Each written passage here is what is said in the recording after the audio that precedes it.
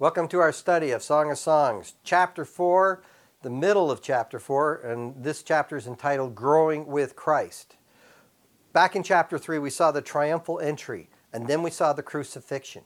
And in the first section of chapter 4, we saw the resurrection, the 40 days after the resurrection, where Jesus is giving them great encouragement.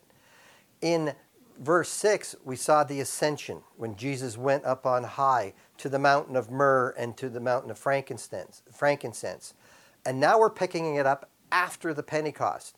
So this book really doesn't deal with the Pentecost, but the results of the Pentecost.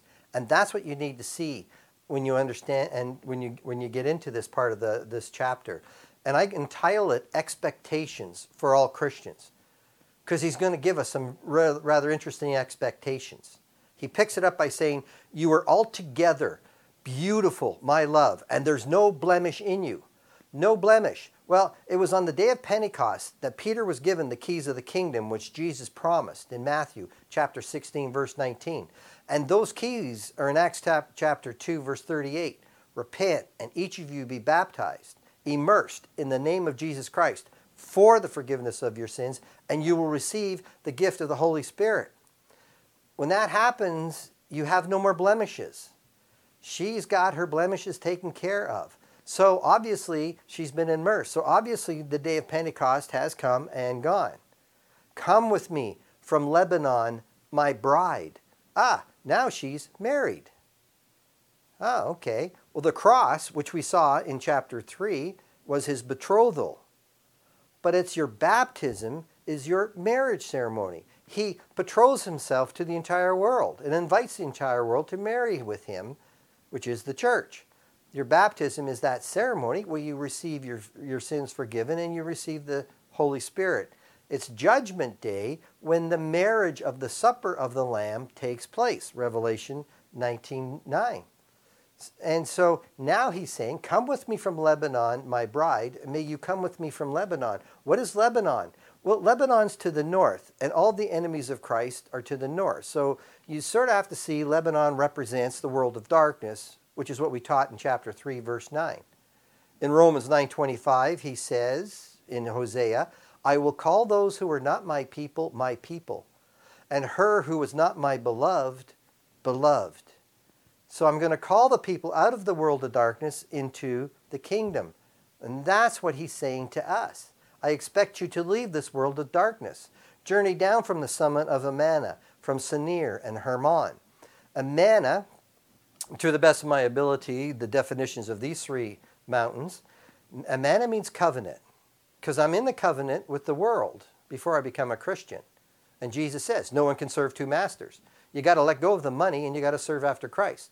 Senir means pointed, which means deliberately shows that you're annoyed at people, which means you're putting other people down. And in Philippians 2:3 says, have regard for one another as more important than yourself. So I got to walk away from that. And Hermon means to be hermits, secluded. And that's what he was saying to her in chapter 2, verse 14. You know, he finds her in the clefts of the rock in the steep pathway, and he's calling her, "Let me see your face. Let me hear your voice. I need you out here in the community, not hiding away." So I've got to learn to walk away from the world of darkness and my habits in the world of darkness.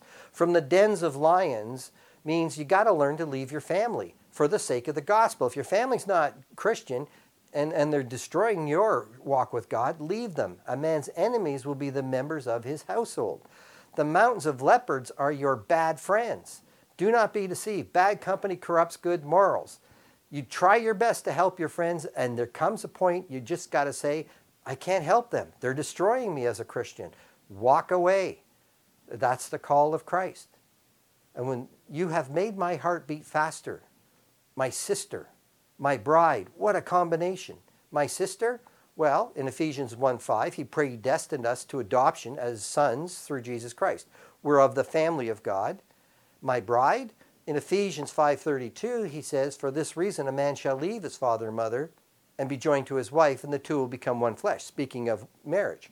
This mystery is great, but I'm speaking with reference to Christ and the church. There's that marriage to God. So we are the sister and bride. And it's only in this little section that he starts using that. So obviously, it's past the day of Pentecost. You've made my heart beat faster with a single glance of your eyes. In Matthew 15:32, Jesus, looking at the 4,000, says, I feel compassion for these people because they have remained with me now 3 days and they have nothing to eat. Because he looks out and they've sat there and they've been totally focused on what he's teaching. If you're a teacher or a preacher, if you've ever been teaching somebody in a class and you look out and their visual, their eyes meet your eyes because you know the things that you're saying, that so makes your heart beat faster because you know they're listening with intent. That's what Jesus is like. That's what he's saying when you start studying the scripture. That so encourages him. A single strand of your necklace. The necklace we saw back in chapter 1 is your good deeds. I was hungry, you gave me something to eat. I was thirsty, you gave me. It's those simple things. Makes God's heart beat faster. We don't have to go out and do incredible deeds for God. Put it to work. And that's what pleases God. How beautiful is your love, my sister, my bride. Your love, well, that's that agape. Well, how much better is your love than wine and the fragrance of your oils than all kinds of spices? That's exactly what she said to him in chapter 1, verse 2. Now he sees she's adopted his agape love. And that's why he's saying, how beautiful is your agape, my sister, my bride. Why? Because you're doing my commandments to love one another. He can see that. How much better is your love than wine? Well, her love is better than temporal wine. Bear one another's burdens. Put it into practice. And then the fragrance of your oils, that healing teaching of the Word of God, teach them to observe all that I commanded you. Yeah. These are his expectations. Your lips, my bride, drip honey. Honey and milk are under your tongue. Honey and milk, the Word of God.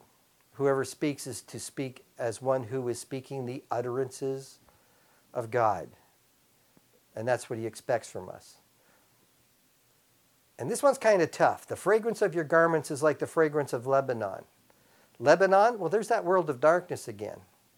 In 2 Peter 2:20, if after they have escaped the defilements of the world by the knowledge of the Lord and Savior Jesus Christ, they are again entangled in them and overcome, the last has become worse than the first. We came out of Lebanon. We came out of that darkness. But understand, you still smell like the world of darkness. That hint of, that sinfulness. Never forget from where you came. Because if you do, you'll fall back into it. In the wilderness wanderings, they came out of Egypt and then they forgot. And they said, oh, if we could only be back in Egypt with the leek soup and the melons and everything. They long to go back. But to go back means you're back into slavery, right? Don't ever forget where we've come from. And that's a reminder. And it's also an encourager, because when you're reaching out to touch the lives of other people, remember that you were a sinner, totally lost, until somebody helped you. That's what the fragrance of Lebanon's for. So what have we seen here in 12 to 15? Learn to leave the world of darkness. These are his expectations. Leave family and friends if they're drawing you away from God. Get to work. Love one another. Bear one another's burdens. Teach us to continue to teach what he's taught us. Let me hear your voice. And don't ever forget your past, because that's what you've come out of. And that's the words, that's the expectations that he has given to us. Thank you for listening.